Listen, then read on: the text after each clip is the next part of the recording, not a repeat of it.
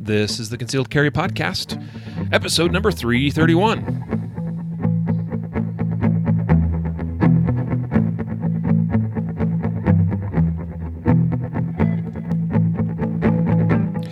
And welcome to the Concealed Carry Podcast, part of the ConcealedCarry.com network. I am your host, Riley Bowman, joined today by Jacob Paulson, sitting in the bomb-proof shelter. Yep, I'm here. There's always got to be something about, where you're located. It's like you're trying to turn me into a mystery man, and I'm really not.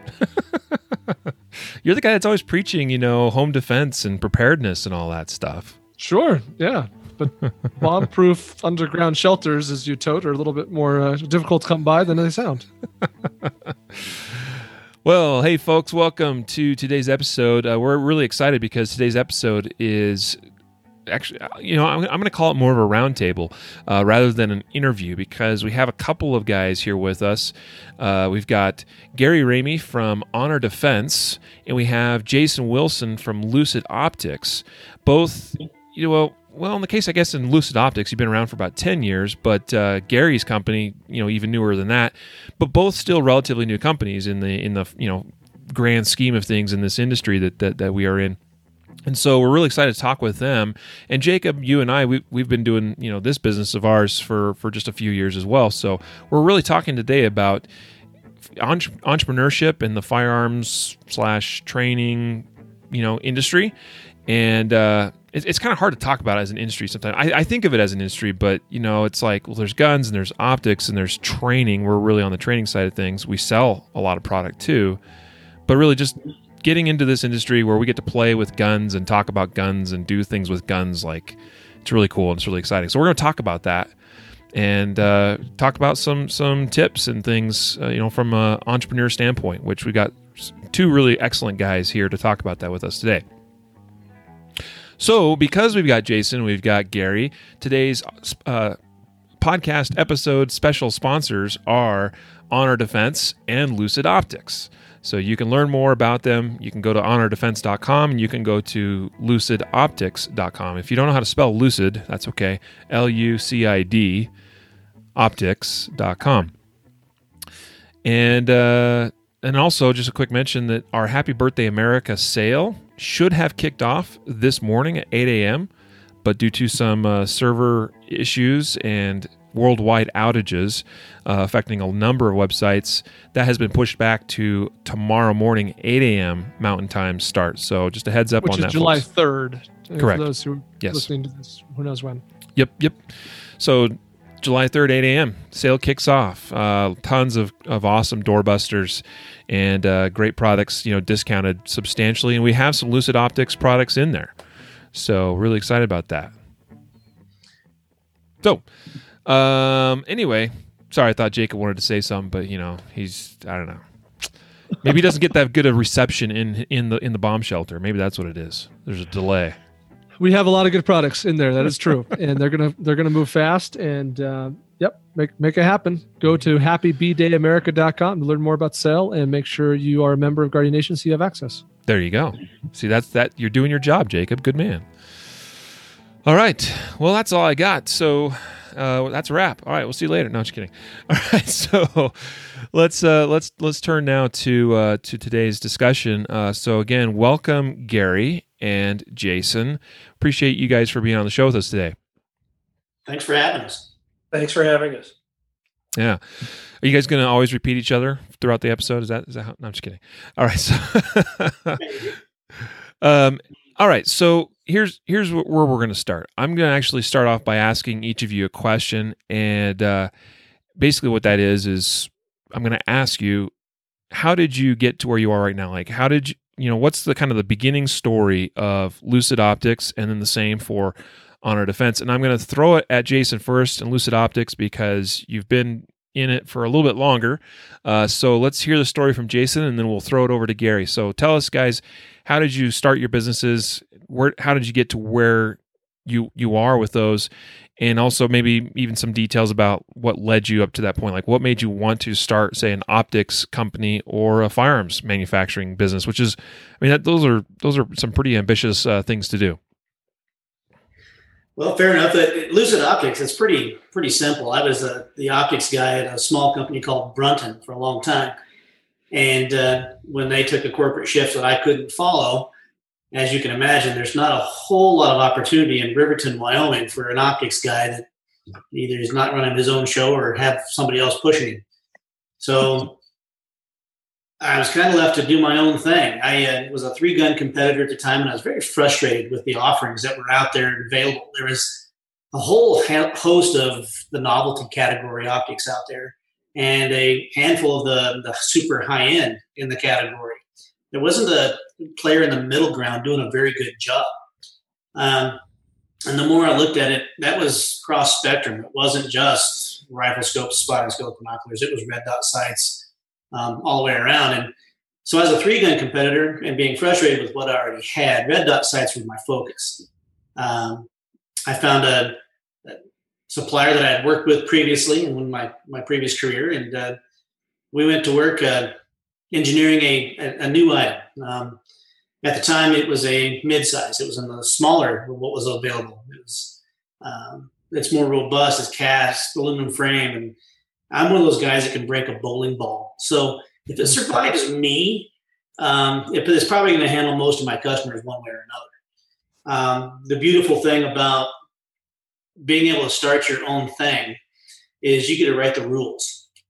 And so everything that I was frustrated with from a company standpoint, I was able to streamline with some common sense. And that's how the name Lucid kind of came about. I wanted something that meant something to a brand rather than just was neat. So Lucid, clarity, sanity. In a field of optics that high prices have made things nuts. And then corporate attitudes where the Me Too products out there, they design it just because somebody else has one. Makes me crazy. So we started out with the HD7 red dot sight, and for a price point, a very specific mid-range price point, fixed a lot of issues with the red dot sights that were out there. That resonated with a customer base that was looking for something new at the time. And we rode the one item for 18 months. That was our only thing we had for a long, long time. And so Lucid Optics, we listened to our customers. And every time we'd get customer feedback in any way, shape, or form, good, bad, negative, doesn't matter, we'd write it down. And then we categorize those things, and your customers will tell you what they want if you listen.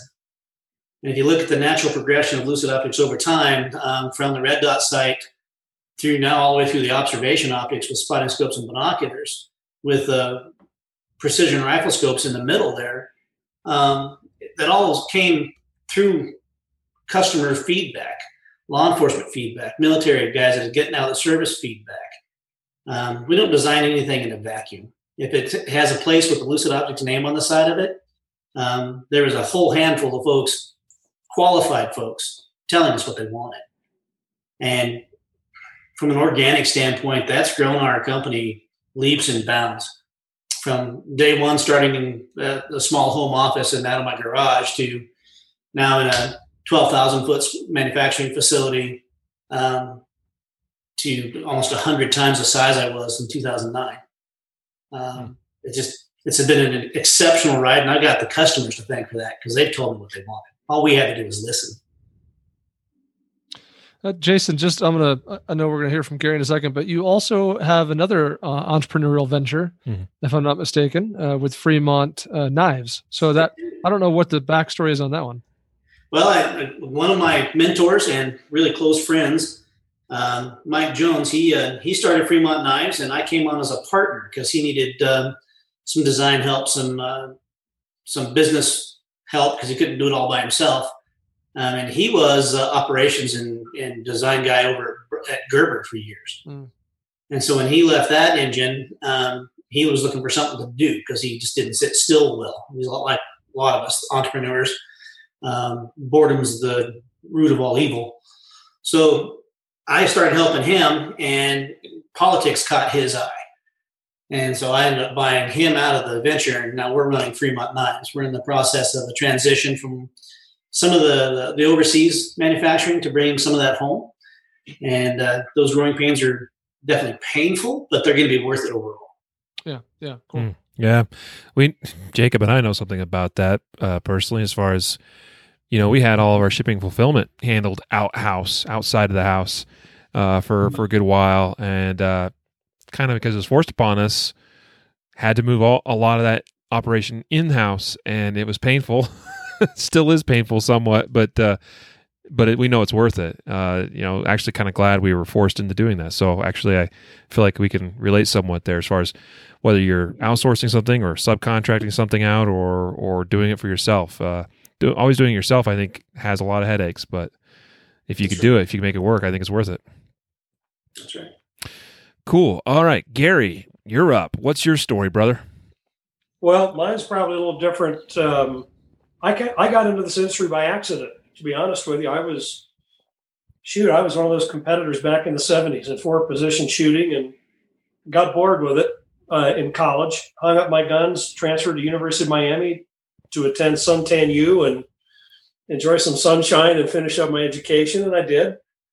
And that was 1978. Long career at Sara Lee Corporation in intimate apparel and activewear and all sorts of food and clothing items. And then one day when that came to an end, I was working at Tasco, and they were struggling. The industry was struggling back then. And I was at an event at SHOT Show and met some guys from the Olympic team. And next thing I know, they hired me to be the marketing manager for the USA shooting team, which I really enjoyed it. So, but there's no money working for a charity, to be quite honest, but it's a tough way to go. So I left, went back to corporate life. And next thing I know, I got a call from a friend who said, do you know anyone comfortable with guns, but has a corporate background like ours? And I said, well, yeah, maybe I do. Why? And it was to work for Beretta. So I took the job at Beretta and absolutely loved it. Great brand, great company, absolutely dedicated to quality. I have an Italian background in my family. My last name is actually Ramacciato. So that's pretty Italian. We don't even know how to spell it. So, but it ends up, so it must be Italian. Well, make a long story short, while I was there, I just kept looking at the industry, and I was looking at all this manufacturing, and I thought, there's got to be a better way to do this. And, in conversations with friends at other companies, what I realized is we all shared grip makers. Almost everybody had their grips made by an outside grip maker. So that's one key piece. Almost everybody gets their magazines from Mec-Gar or Checkmate. That's another key piece. Almost everybody gets their barrels from Supreme Screw, Green Mountain Supply, Ernst & Shaw, one of the others. That's another key piece. And then I met a lot of slide suppliers out there, and I went, this polymer pistol business, which is growing rapidly, is really design, source, pack, and ship. You don't have to be a machinist. You don't have to have that manufacturing expertise. You have to have the design expertise. So over beer, I just started writing a business plan at night. And, when after Beretta, I went and helped 2 gun companies get started. And then I started peddling this business plan to private equity groups to say, I'd like to start a gun company. And most of them thought I was, off my rocker, to be honest with you. Kind of funny. But I had a few that were very interested. And, we got funding and we got underway. And, the funny side story is that there was an investor who did a lot of work with Colt. And I called Dennis Vayu at Colt and I said, hey, Dennis, I want to talk to you about this investor. And he said, I'm so glad you called. And I said, well, why is that? And he said, well, I have a business plan on my desk for something called Honor Defense. And I thought, man, so much for surprise in the industry, right? And I flew up and met with Dennis and another Colt executive. And as I was presenting it to him, they keep saying, don't say Honor Defense, Gary, say Colt Defense. So I thought, woohoo, this is going to be taken over by Colt. And, obviously it wasn't, but because I think they're a little hesitant on the polymer pistol category. But, we got funding, got underway, and much like our friends at Lucid, it's hard, it's entrepreneurial. You got to really focus in on what consumers look for. And I think that's the one mistake a lot of entrepreneurs do. they'll say, well, I really like this. So I want to do this because I really like it. It's like, well, unless you plan on buying all of them, you really have to do what the consumer's looking for. So, there's some things on our gun I don't particularly like, but all the consumer research that we did said that's the way to go. And we hired engineers with backgrounds from Remington and Ruger and Beretta. And that's how we got started. I mean, it was literally just from paying attention and thinking there's got to be a better way. And I'd encourage anybody, who's listening to the podcast or watching this, you can do it. I mean, you can do it. You just have to set your mind to it. I think this industry in particular is very open to other ideas. Quite frankly, that's my perspective anyway. So I have an interesting follow-up question, because I think a lot of companies have, whether in our industry or others, they have the story of, well, I wanted X, Y, Z, and no one made it, so I decided to go make it. I think that's a common story, and to some degree, that's Jason's story, and to some degree, it's yours too. It's yours too, Gary. But here's what I think is interesting: is a lot of the companies who do that fail, because they say, oh, I want X, and I'm going to go make it, but it turns out after they make it, no one else wants X. They're the only ones who wanted it. And so there's got to be some combination of seeing an opportunity combined with actually knowing that the market will accept that product. And I think you were kind of starting to get at that, Gary, but I would love to hear some more thoughts on that, Jason. Like when you were developing, you said, you saw an opportunity, but how did you then qualify that opportunity with, I'm not the only one who's going to buy this product? Well, if anybody's ever spent 10 minutes around me, they realize I'm not shy. So at matches, at SHOT Shows, at coffee shops, anybody that listen, I'd ask the question, if I found somebody that was a shooter or somebody that maybe law enforcement, ex-military, somebody that had a perspective that may be valuable, I would say, what if, and ask them. And they agree with the what if usually, or then caveat it with but, and then they give me their input. Almost 100% of those conversations drove the design concept that became the HD7.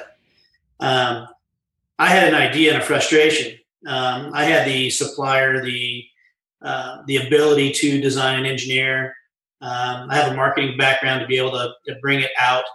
But what I didn't have was a clear direction as to what. And that's where I was talking about by talking and listen to the customers, listen to the people that are using the gear.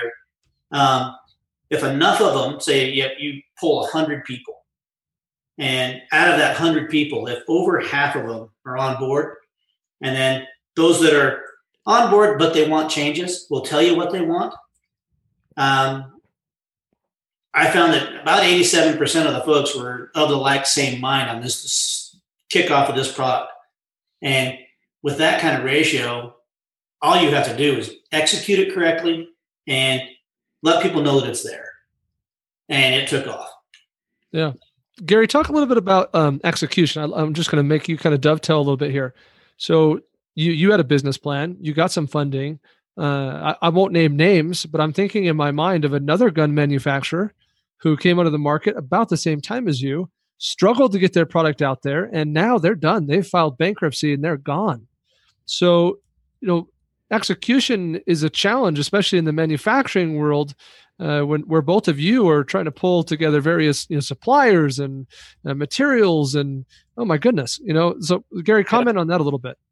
Yeah, I think you're referencing Hudson, and Hudson came out at SHOT Show 2017. We launched 2016. And frankly, they had the disadvantage of coming into the market right after Trump won. Sure. As the market was coming down. But for those of you that need any Hudson gun parts, if you go to hudsongunparts.com, you can get a lot of different things, and we'll ship it out to you. We actually, speaking of being entrepreneurial, we share a lot of vendors with Hudson, so we ended up with all their parts. But they made a great gun. I just had a chance to shoot one the other day. But the execution part is absolutely critical. We paid a lot of attention to the basics. I mean, we knew from my time at Beretta and the other folks' time at Ruger and Remington what consumers were looking for. And what we noticed what our gun is designed on is basically the grip feel of the HK, because I think that's the best feeling. No, not me. Dealers told us when I was at Beretta that the HK P30 was the best grip in the market. And I had a chance to sit down with 100 dealers and ask them about that, because we knew that was a big purchase decision driver. So we wanted to try and match that up as best we could in a single stack 9. SIG had their chassis system, but I don't know if you remember, they were selling 2 different calibers at one time, and it drove the price up to about $1,200, $1,400. So it wasn't doing well. And when we saw that, we thought, well, shoot, we could push that back in a supply chain and lower our cost and really go after the middle market. So the execution is really the tough part. You've got to QC everything. And your business plan, of course, shows here's our funding and we're just going to skyrocket. And the reality is it's up, down, it's despair, it's the highest of highs, it's the lowest of lows. And my business partner, who's an extremely successful entrepreneur, called me one day and said, do you ever feel like the whole world's against you? And I said, you have no idea. I mean, it's a battle. Every day is a battle. Even when you do things right, in the handgun industry, half the people are going to love it and half the people are going to hate it. And everyone is an expert online. Not everybody has the resume that you guys have. You know, they can talk with a background of knowledge. You know, there's always someone who just wants to criticize and pummel you, whether you deserve it or not. And then other people see it and feed it. And, you know, I had someone call the other day and said, my Wolf ammo doesn't feed right. So it must be, you could try a different ammo, you know, and oh no, it goes through everything else. And I think the most fun part of the whole deal is how much I've learned. You know, there's a light on my head. I really don't have gray hair. It's really dark, but I've learned a lot. And that's been the most fun part of this is being in charge, you know, of our own destiny. It's not easy. There's struggles. There's nights you go to bed thinking, what in the world have I done? And then the next day you just wake up raring to go, excited about it. But I think our category is still ripe for a lot of entrepreneurial opportunities in just about every category I can think of. Yeah. You know, someone needs to just, you know, run with the idea that they have, but not treat it as a someone who's just, hey, this would be cool to do. To his point, you've got to think it through and do what consumers are looking for. And if you can do that and execute, I think you'll have success. Yeah. You know, to that point, Gary, and this is actually a question that comes from one of our viewers on Facebook Live right now. This is a question for both Gary and for Jason, because obviously with starting a business like what you guys have done, I mean, it does take money. You can start small and you can try to grow slowly and do all that, and it, you know, that's a viable way of getting into the business. It'll take some time, but it's still in the end still takes money to get to somewhere, you know, where I think you'll see long-term success. So a question from Craig is, given today's political climate, how reluctant are banks to loan money to firearms related companies? What's your guys' take on this? Jason, go ahead, Gary. Well, it's very difficult. I don't think I'd ever go to a bank for funding. You know, I think the best thing you can do is call up local private equity groups, find people that you know that might be doing well financially. They might have friends. As we spread the word and talked to more and more people, we just found more and more people interested until finally, you know, it connected. But it's a great question because he's right. The banks are reluctant. I think that's probably one reason why United Sporting Companies struggled and finally filed for bankruptcy. No banks would step up. So I think you've got to go the private equity individual investor route. Yeah. Guys, my story is a shade different. I got a little bit different perspective on finance.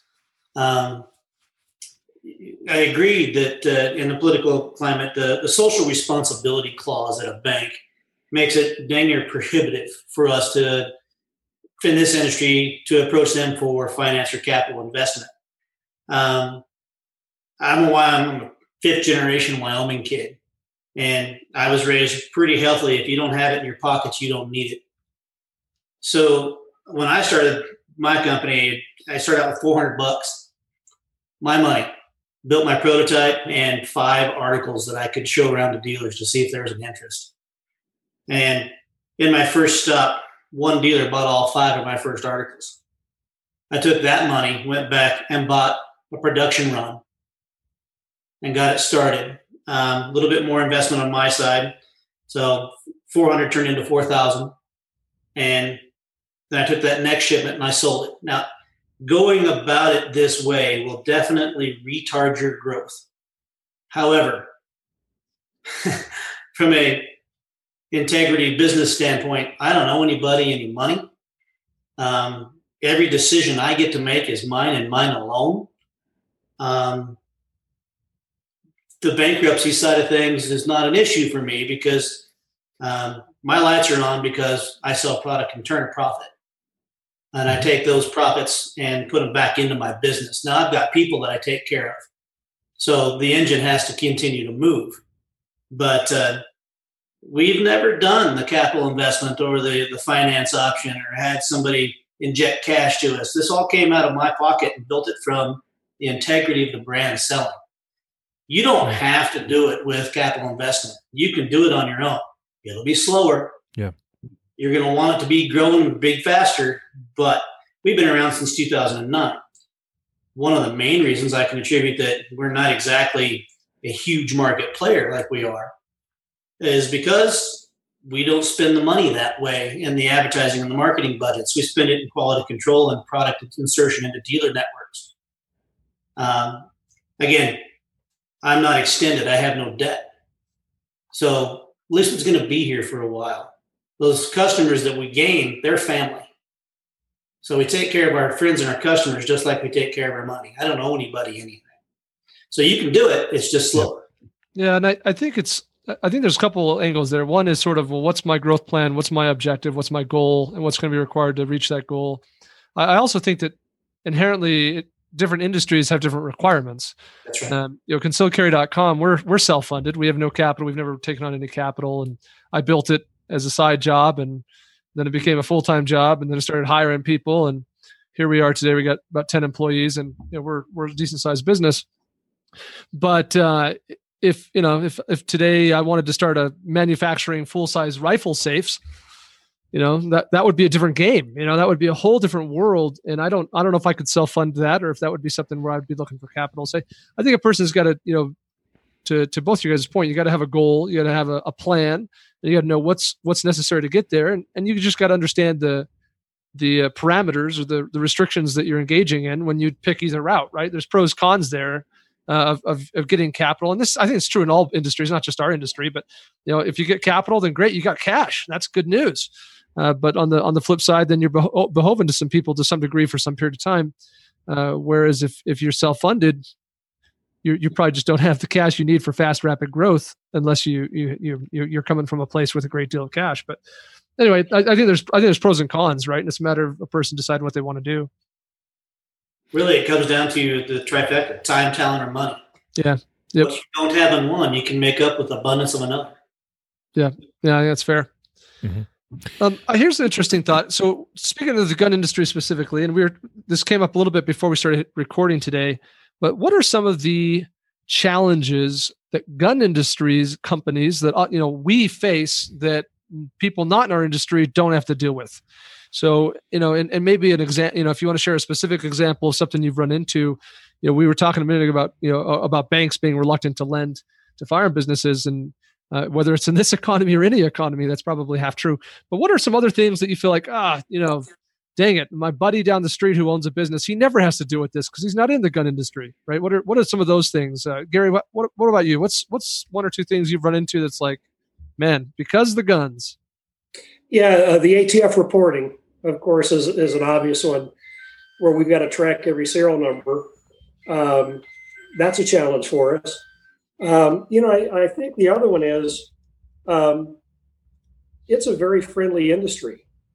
I'm sure that if I was in another category, we wouldn't have police and other people just coming up knocking on our door to see how we're doing and coming in. And we love it when people come visit, but it's amazing. You can be right in the middle of something huge. And people's knocking on the door, hey, I heard there was a gun company. Can I come in? It's like, well, no, you can't. Sorry. So it's funny because it's a very friendly industry. So I find on Saturdays, a lot of times I wake up early to give tours. I'll tell people, yeah, come by Saturday morning. I'll meet you at 8:00 and give you a tour. Yeah. For me, guys, it's pretty simple. Coming back to money, credit card processing. Yeah. There are not that many folks out there that are friendly to our industry. And I've been through several, with not naming names of companies that are not. You get down the road because they don't tell you up front that they're not. And next thing you know, you're being shut off from your stream of income from that side of the house because you don't meet their social responsibility clause. They could have let you know that in advance when they accepted your business to begin with, but that's not how they work. So credit card processing is probably one of the things that's unique, in my opinion, to this type of industry where it's not widely accepted from the finance side of things. It's a challenge that I think other businesses just don't have. Yep. Yeah. Hey, Jason, who do you guys use? We are using Clarent, and we're going through the NRA Business Alliance to get it. Okay. Yeah, we've been using what's the group that works with the Antares Alliance? Is it E-Processor, same folks. Okay, yeah. It's all powered by Clarent. Yeah, they do a nice job. They do. And it is nice that there are some resources like that. You mentioned the NRA Business Alliance, right? It's nice that there are some resources where there's an opportunity for vendors who do want to work with companies in this industry to kind of have a home and have a voice and to say, raise their hand and say, hey, we're here. That's we're right. here. We'll work with you. And so that is nice that some of those things are around. Our business, man, we play that game for sure. And we're a little bit, perhaps fortunate relative to companies in this industry because we don't sell guns, we don't sell ammo, we don't sell pointy objects. We're primarily selling training and accessories, and so we're able to get away with some things that otherwise we would not be able to. But you mentioned credit card processors. I'm thinking about all the places that we run advertising. We spent, I don't know, a couple $1 million last year on advertising, and I think 98% of the places where we put advertising, it would have been rejected if I was Gary. So I sold guns. So that where you can advertise. I'm thinking about insurance. Oh my gosh, insurance. When we first got our liability policy, someone said go to blank gun blank insurance whatever.com, and we're like, okay, sure. We didn't know better. We signed up, and then we started finding out how little some other companies were paying, and we're like, oh my gosh, we're being ripped because we're a gun company. And it took a solid 3 months and endless numbers of insurance brokers churned through to find a company who would insure us. And we don't even sell any guns or ammo. All they had to hear is concealed carry, and they're like, nope, don't want anything to do with it. I can't imagine some of the challenges that you guys go through, Gary, especially. There's some tough road things there. It's funny. I get so used to it. Sometimes I forget, and you guys have roped me around onto this. So a good example is we've got to pay firearms excise tax. So 10% of everything we sell, we've got to write an extra check to the government for 10% of all sales for handguns. Yep. Ammunition and long guns are 11%. And, so I don't know how some gun companies do it. You'll see Palmetto State Armory selling shields for $249. It's a great price and it's a good gun. But, I look at it and go, holy crap, there's about $24 or so of that that's going straight to the government just for excise tax, let alone all the other taxes. So frankly, our industry in firearms, we're being taxed. They're trying to tax us out of existence. They really are doing their best to do that. And this new ammunition tax in California, if they can't make it outlaw, they'll just make it so damn difficult that a lot of folks will give up. But it's the blessing of this industry. We all fight on, and I think we do it because we love it. We do it because we enjoy it, and it's the right thing to do. But it's the one thing that I would encourage everybody viewing. This is not an 8 to 5 industry. It is 24/7. I mean, literally, I came back. I was in meetings in Miami, then Orlando. I've been gone for 11 days, and then I had to jump in a car, run up to Chattanooga, and then I got home late last night after 11 or 12 days on the road. And that's just, it's how you live, and it's building relationships and understanding the consumer and helping others succeed, and they help you succeed. Yeah. Yeah. Anything to add, Jason? No, I pretty much covered it pretty well there. Yeah. Yeah. Other than being redundant, I could repeat him, I guess. Jacob, I was thinking about, how there was a time where we did sell ammunition and knives and a few other things on our site. And maybe some listening wonder why some of those things disappeared. And it really was a decision to avoid some of the headache that and expense selling some of those things, caused us or could cause us, we realized one day that we were putting some other parts of our business in jeopardy because we had those items. And it came down to, those items were not big drivers of our business. They were a very, very, very small piece of the pie.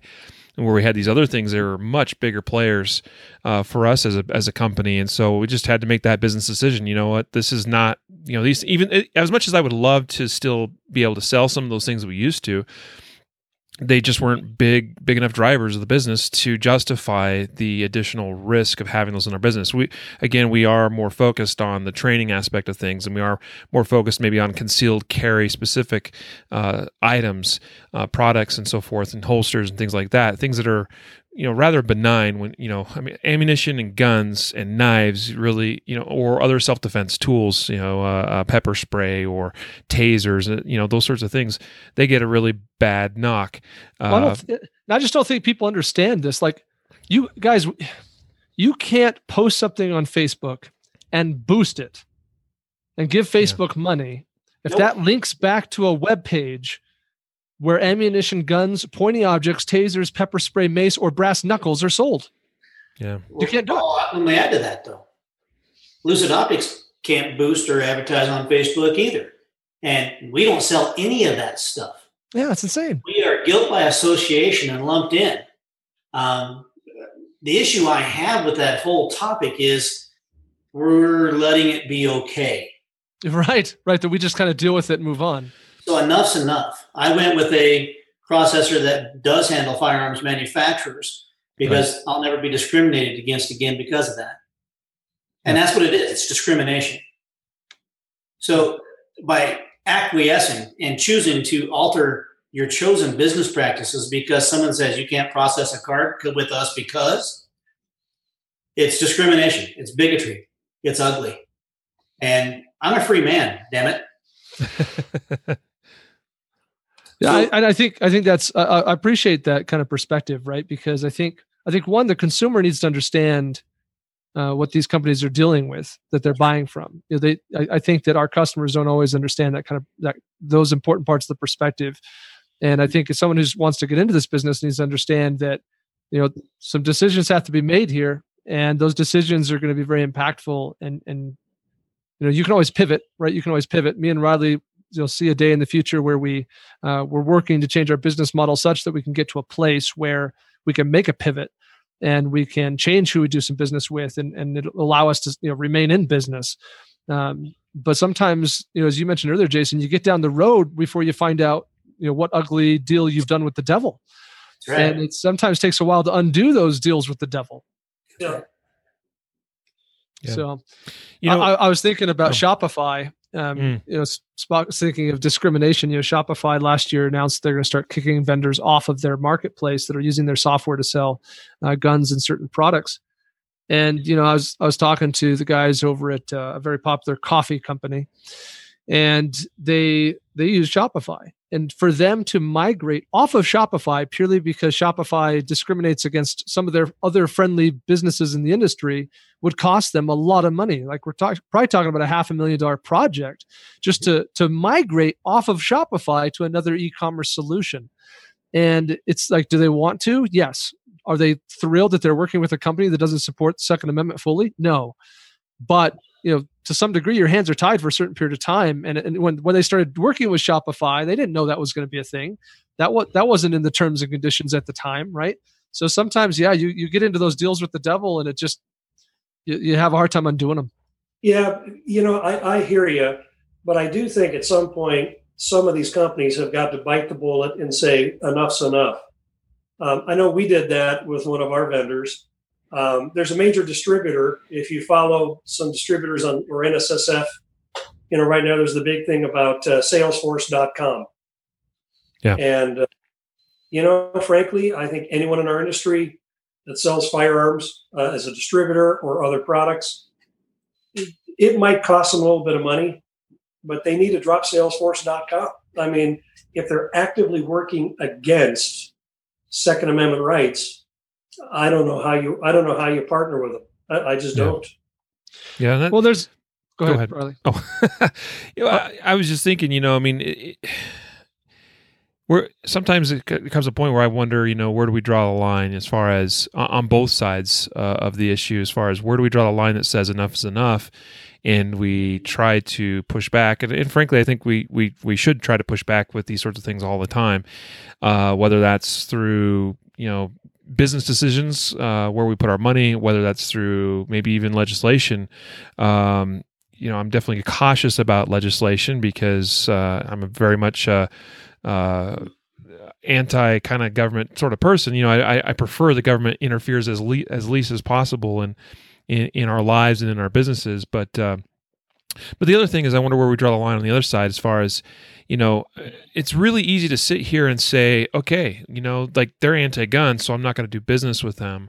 And to what I said a moment ago, I'm sure there's some of our listeners that are like, well, guys, like, why would you do that? Why would you change the way you did your business? Why would you stop selling some of these products because it risks these other parts of your business? Well, I have to look at our own business. Our business exists, frankly, if I'm going to be frank about it, it exists because of Facebook. Because we've been so successful at marketing things on Facebook, because it's been such a powerful platform for us, we wouldn't even be here if we didn't have that, right? And so we've gotten very good at figuring out how to sort of play that game because it's worked really well for us. So maybe we sold to the devil, I don't know. But you know what? I know that we have 10 really good guys, employees that work for this business that exists because we've been able to do what we've been able to do. And some of that has caused us to maybe change some things about the way we do business. And it's certainly not outside the realm of possibilities that we change things down the road. That we go, you know what, we're pivoting and we're going this direction and we're dumping this other thing or whatever it is. Right now we're airing our podcast live on Facebook because this is where we have our greatest reach. This is where our people are. I'd love to say that there was another platform that worked better for us, but right now there's not. I struggle with that. Frankly, I do. But at the same time, we have mouths to feed. We have 10 families that depend on this business. And well, I'll throw out this other thing. I'd love to hear Jason and Gary's thoughts on this too. But sometimes it seems like some of these vendors who push back on the gun businesses, some of them are malicious politically. They are very clearly discriminating, as you said, Jason, against an industry for political or social reasons. Other times, it's more my sense that that business isn't discriminating. They're just super cautious, and this is a way that they feel they're mitigating risk. Sometimes you can't distinguish between the two. Sometimes you have no idea. It's like it all looks this. It walks like a duck. Clucks like a duck. It's a duck. But I don't know that the difference matters or not. I don't know. What do you think, Jason? Well, you said it probably without knowing what you exactly said, but it comes right down to mitigating risk. The lawyers and the insurance companies have gotten hold of the companies and imposed upon them, again, back to a social responsibility clause in their structure of how their companies govern. And they prohibit certain activities. Well, we get lumped into those certain activities in a social responsibility clause with the pornographers, with the folks that are not even remotely close to what we do. And by that social responsibility clause getting lumped in, they mitigate the risk because they don't want to be exposed by being associated with something that could go bad. So again, it's back to insurance, it's back to lawyers, and they've made a choice where okay, that's fine. We really don't need that business. And because there's a whole world of other sides of what they do that aren't us. But they also refuse to understand us. I mean, I assemble glass, aluminum, rubber, plastic, and I allow people to see clearly and make an aiming solution. In a lot of ways, what I do is I give responsibility to the shooter to decide whether to squeeze that trigger or not.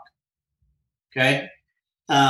We are lumped in with a firearms manufacturer, a blade manufacturer, and are discriminated against just because my stuff goes on top of their stuff. It comes right back down to they're not willing to put themselves out in an insurance risk. Just like you made a conscious decision not to sell certain things or do certain associations because of your processor or whatever it is. It comes down to that decision and what we allow to be okay. As an industry, an American, minimize the bad decisions of what you're allowing to be okay, and we're all going to be better off. Yeah. I got two thoughts here. I'm going to pivot us, speaking of pivoting a little bit in our conversation. I wanted to focus on two other things that are interesting here. One would be, a lot of those things we don't have a lot of influence over. I can't influence Facebook's policies or Google's or Amazon's or,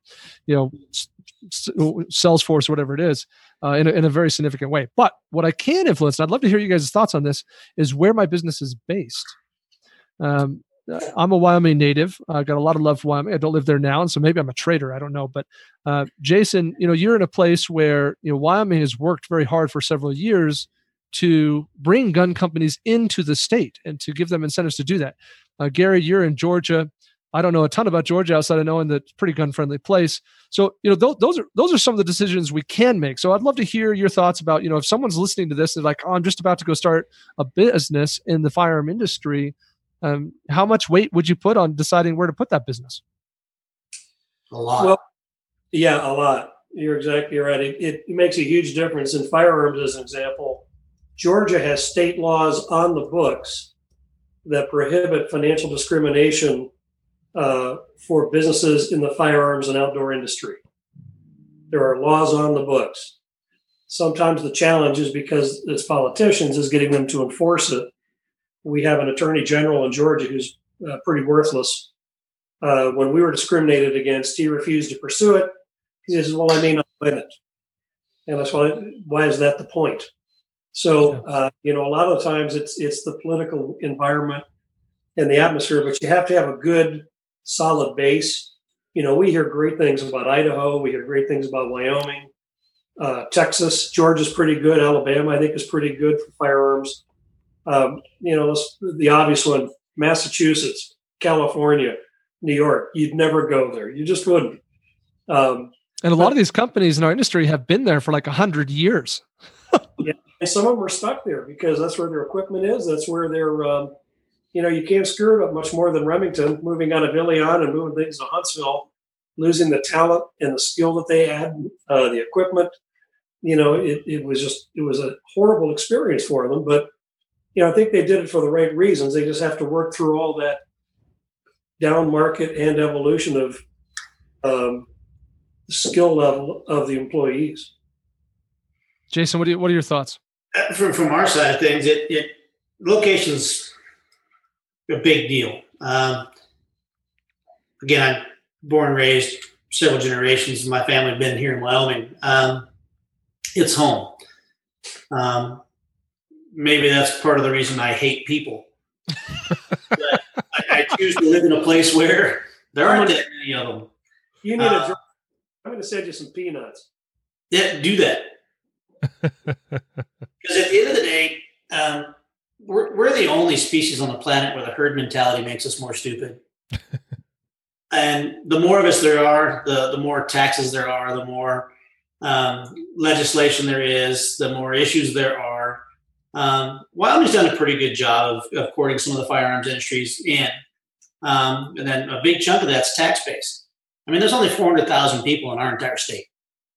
So tax base is not a big deal here. It's pretty small. So they incentivize those companies to bring jobs here. And I mean, that's what Weatherby just did. They moved to Sheridan, brought a bunch of jobs. The business council gave them a great deal on property, deferred taxes for years. I mean, decade maybe. I mean, from a business migration or just even a startup standpoint, you got to look at your environment. It's got to be friendly to what you do, and that comes down to financials as well. Yeah, I'd love to bring up a point that pivots off of that. So, for the folks that are listening, I'm not sure if are we above one right now, Riley? Have we got a couple of folks still hanging on with us? Oh yeah. We have about 30. Oh, great. So I'd like to address them. So, hopefully they're watching this podcast and, listening to the folks at Lucid, because what a wonderful business story he's got. Jason's done a great job.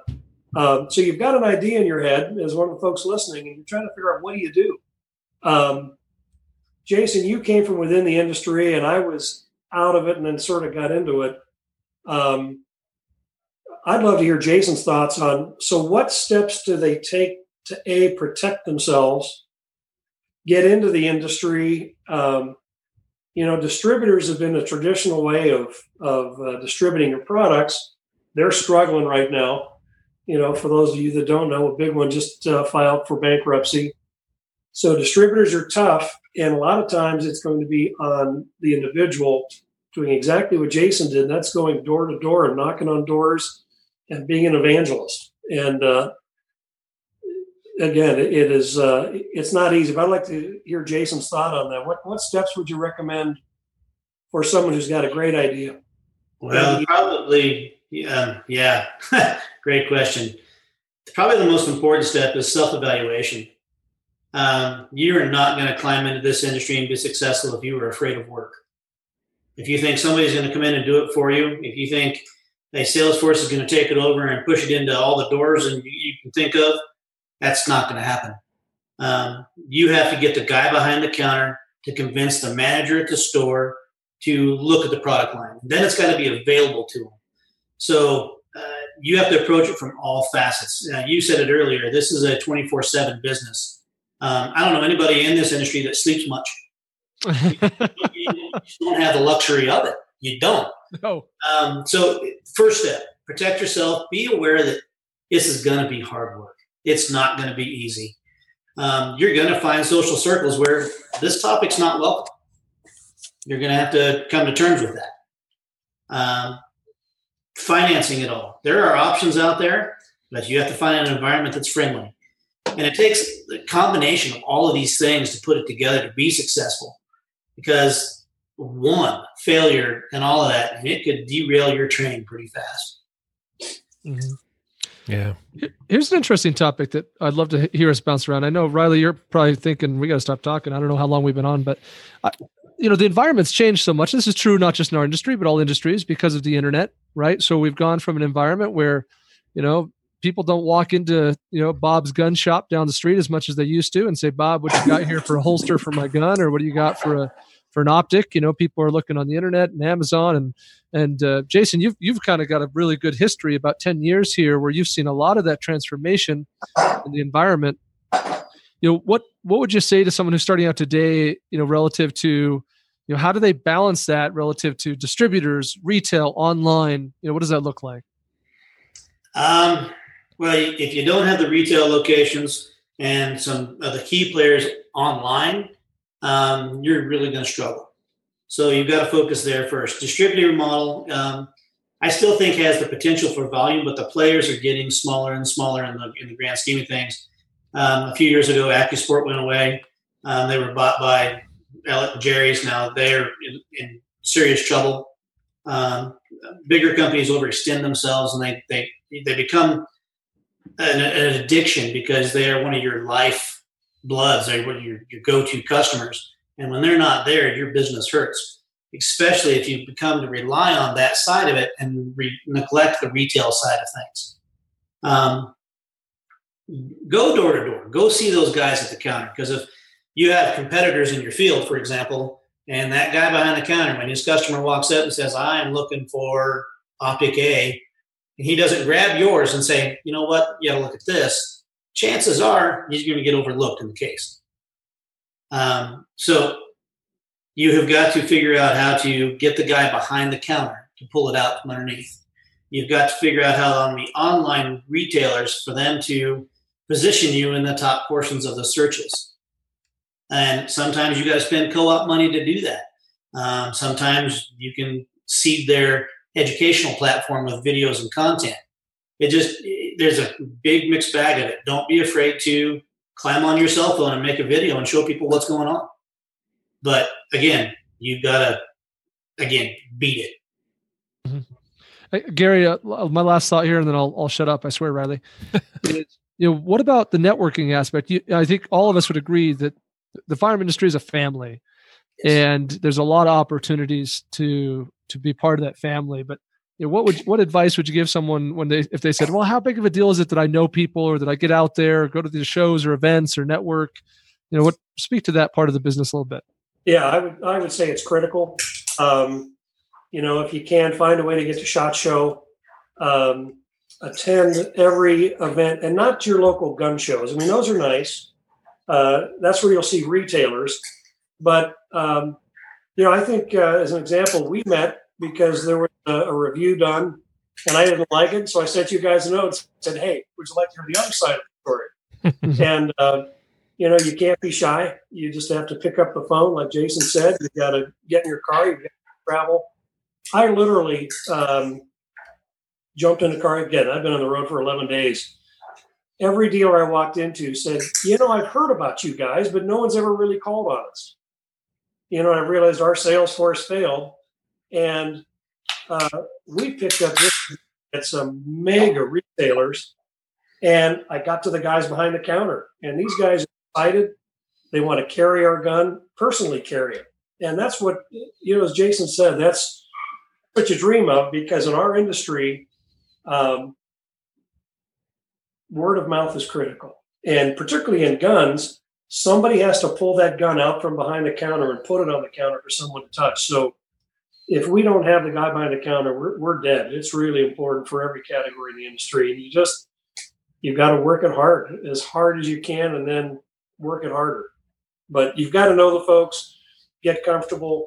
There was an agency that went to SHOT Show, and they wwere from Georgia, and they're nice folks, talented group, but they stood there like the Backstreet Boys, and I said, guys, with all due respect, everyone's going to peg you as not being from within the industry, and just kind of folks hunting around trying to get business. I said, no, there's nothing wrong with that.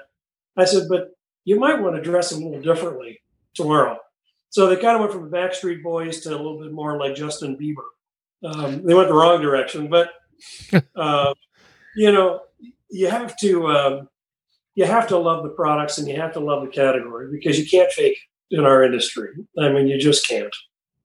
Yeah, that's pretty apparent. Yeah. I agree with that. That there's some truth there.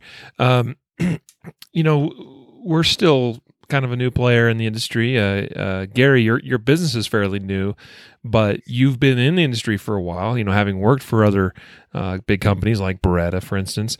And actually, Jason, I don't know if you remember this, but I remember meeting you at I think it was at SHOT Show, probably 4 years ago, and we had a relatively brief exchange, and I checked out your optics. That was the first time I ever laid hands on them, and I thought they looked like a great product. It's actually been really fun for me today to hear more of your story and kind of hear how some of that started with 3-Gun, since I am also a 3-Gun competitor these days. And so, I'm going to have to get a little bit more familiar with your stuff. And what's cool about this industry is, like you said, Gary, you need to try to assimilate, I think, into the industry. You need to try to understand the industry. You need to make connections and meet people and become friends. And that's one thing that's pretty cool, I think, in this industry. That's, I think, maybe a little bit unique about our industry is that even though from the outside in particular, or to the average Joe, the firearms industry, and I say firearms industry, I am talking about all these categories and subcategories. It seems like it's pretty big. I mean, honestly, it is pretty big, but in terms of like the people, like a lot of people know all the other people, you know, and it's kind of cool to see that. And you see people that have bounced from one company to another company to another company, and they still have all these connections at all these other places, and they still have good relationships with some of those people. Obviously, there's exceptions no matter what you do or wherever you go, but that's one thing that has been apparent to me. And I think because we feel like we're on the defensive, politically speaking, legislatively, you know, all of that stuff, even with fighting banks and retailers and credit card processing companies, I think it kind of bonds us together a little bit more than it maybe otherwise would, because we are on the same side of wanting to fight back against those things and wanting to be recognized as a legitimate, honest, good industry. And you know, we're trying to do the best we can all together. So I see a lot of, even when you see two competing companies, you'll see a lot of times they still get along, or they'll do things together. Even at the match level, thinking about, again, like Three Gun or other matches I've been to, sometimes I've seen matches where you have two companies that are very much direct competitors, but they're there supporting the local shooters, and they're supporting the match, and they're supporting the sport. And that's also really cool to see. So there's a lot of really amazing things about this industry, and the people, I think, is really where it's at. So, gentlemen, it is kind of that time we got to wrap it up. I feel like we could go for a long time, but we're basically at an hour, and that's where we try to keep it to. I'm going to throw it back to you for any last thoughts, advice, suggestions, whatever it is. This would be, you know, say your final word for, you know, 30, 60, maybe 90 seconds. And before I turn it over to you, I'm actually going to have Jason start, because I do have a question I promised one of our viewers that I would ask. And so you could start with this, Jason, and then you know, give the rest of your response there. And I think it was Chris or somebody was asking. I think he's looking at maybe moving to Casper, and he's wondering if you have and you're up in Sheridan, right? So I mean, what's that? I'm in Riverton. Or excuse me, Riverton. That's right. I got it. Yeah, which is a totally different part of the state. But I was looking at Weatherby and their move and everything. So anyway, you're in Riverton, which is not super close to Casper. But Chris wants to know if you have a store that he can come and see and visit. And so if you'll start your response with that. Well, in Casper, we don't have a store that is carrying a wide selection. The Wyoming Gun Company in Casper has probably got the best selection of our stuff, and that's an indoor range with a pro shop. If he wants to come roll over to Riverton, which is a couple-hour drive from Casper, bring him into the shop, show him around, give him a tour, let him touch and play anything he wants to come see. Always happy to see a customer. In closing, is entrepreneurial mindset kind of things. And some advice is, if you've got a concept and you've done that, your friend polling, and you talk to some professionals, and it still sounds like a good idea, don't be scared. Do it, because there are worse things than death, and that's called regret. Because you'll always ask yourself, what if? Well, answer that question for yourself. And this industry is really friendly. You can reach out to folks that are in it, even competitors. They may not be incredibly willing, but they're going to help you one way or another. That's just the way the industry works. You can show up to almost any competition shoot I know of without a firearm and go, I'd like to try this.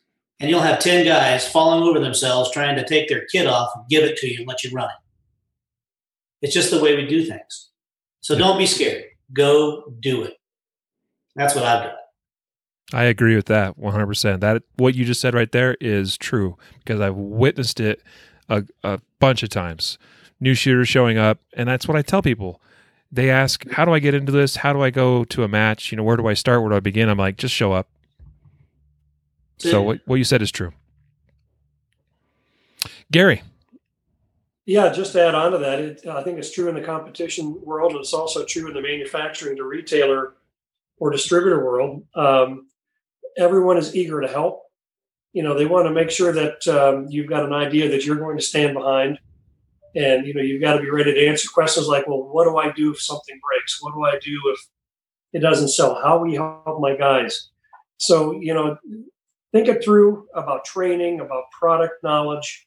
But there's boatloads of opportunity. And I'm sure I speak for Jason. If you have a question, send me a note or send Jason a note or any of the folks at Concealed Carry. We're all entrepreneurs in this industry. And, it's the highest of highs and the lowest of lows. But I really relate to what Jason said, the what if, because when we drained every penny we had, my wife looked at me like I was crazy. I said, I don't want to die. Thinking, what if I hadn't done this? Now, it may not turn out the way we'd hoped, but you know what? You can't lay down for the big nap having regrets. That's right. Awesome. Well, I don't have anything entrepreneurial to add. I'll just say that I really appreciate the relationship that we have, that we're building with you guys. I have here my honor guard. This gun's been through some abuse. As Gary knows, we beat this thing around. They should have seen the other one. Right? Yeah, I should have seen it before Gary fixed it for him when we were dropping it on the concrete to see if it would go off. And so great relationships are sometimes forged out of adversity. And I have here my HD7. This is the Gen 3. There you go. Mounted right here on the what I call the concealedcarry.com gun, because we got all sorts of laser engraving and stuff done on this gun. And it's just great optic. I'm really excited to go run this. It's relatively new to me, but I'm really excited to go run it. And I think, it's about those relationships. And for those of you who are listening to this, if you've listened all the way through this episode and you're like, I have no interest in starting a business, I hope something you will take away from this is that as a consumer in this industry, know who you're doing business with.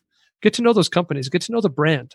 Get to know where they're based, and go to the shows if there's an expo near you, or a trade show, or the NRA, whatever, or this expo, or attend what you can and get to know these brands. Go into the local gun store. My gosh, we spend so much time on the internet. Go find out who your local people are. Go into the local gun store. Touch product. Ask those guys for their input and their feedback and what they're seeing. And I think if you engage with the companies and the brands in this industry and their products beyond pictures on the internet, you'll be the better person for it, and you'll support some amazing people like Lucid Optics and Honor Defense. Yeah, one thing to add to that, for those of you as consumers, hesitate before you jump online and say, "Yeah, all these products are trash. All these are the best." There are a lot of great products out there, and don't discount them just because it's a small company. Think of yourself as it's your optics company or your firearm company or your accessory company, and someone who has no experience with your product just goes online and starts telling everybody it's trash. That's why there's people that are balanced and expert in the fields, like Riley and Jacob, that do this sort of thing for a living and are able to ascertain where's truth and where's reality. And it's one of the reasons why we appreciate everything you guys do, because everybody has a voice, and lots of times consumers don't know who to listen to. So it's good when there's people with knowledge and experience that can talk about product. Well, obviously, he's talking about you, Riley. I'll let you respond to that. Very kind words, Gary. Thank you. Well, that's something that we have strived. I say we because it is me. It is Jacob. It is our team. We strive to be factual and to be honest about everything we do. And also be kind, I'll add. And I think that goes to the root of what Gary is saying, is there's a respectful way to disagree with someone or to provide feedback to a brand or to a vendor or a manufacturer. And then there's very disrespectful and unkind ways to do those things too, whether it's out of ignorance or credibility and knowledge. It's about the respect. Yeah, I agree with that. After all this talk about how wonderful the industry is and how we support each other, and it is also kind of a funny funny because it's just sort of weird and unusual. I think that while I think we have an amazing industry and an amazing gun community, we're also very good at very quickly tearing one another down over some of the dumbest stuff. And so definitely would love to see that attitude change at times. But guys, this has been great. I really appreciate you, Gary and Jason, for being willing to come on the show with us today and talk about these things. Folks, give Honor Defense and Lucid Optics some love. Head on over to the websites. Again, Lucid Optics, lucidoptics.com, and Gary's company, Honor Defense, honordefense.com. So we appreciate if you'd give them some love, check out their products, give them a look. And again, I think most everybody watching is pretty familiar with Honor Defense, or at least has heard of them. Go to a local gun dealer, and I see Honor Defenses all over the place. So, see if you can find a local dealer that has one, and put your hands on it and see if it's, if it's something you like, if it's a gun for you. I've shot them. I've shot Jacobs a number of times. I did drop it on concrete a bunch of times. That's a long story. But it's a solid gun. It's a good gun, and I appreciate everything that Gary and his team does to make it a good gun and to build it 100% here in the United States with American craftsmen hands, actually touching it, working on it, the parts and everything. They're great folks. And the same to Lucid Optics. Jason, we appreciate what you're doing up there in Wyoming and the way that you are building your business. And yours is probably one that maybe not quite as many people are familiar with. And that's kind of in terms of our listeners, I think, just to be clear. Well, I think, yes, that's what I mean. And I think that's kind of natural. Guns get spread by wildfire, like wildfire very quickly. As far as a new gun hits the market, it's like, shoo. Optics is that part of the market that probably doesn't get as much love as the guns do, because I think people just tend to be so focused on the actual guns. But folks, Lucid Optics, give them a look. We've got some of their stuff for sale in our sale this week at happybdayamerica.com. So, and we permanently sell most of the Lucid Optic products on concealedcarry.com on an ongoing basis as well. Yep, absolutely. So with that, we got to wrap it up and let y'all go. We appreciate you again. Thank you, Jason, and thank you, Gary. Thank you for having us. I appreciate it. It's been good. Absolutely. Thank you for having us. We appreciate it. It's been good. Thank you, gentlemen. So, way to finish it, Gary. So with that, we're going to let y'all go. A reminder to train right, train often, and train safe so you can fight hard, fight fast, and fight true. Take care.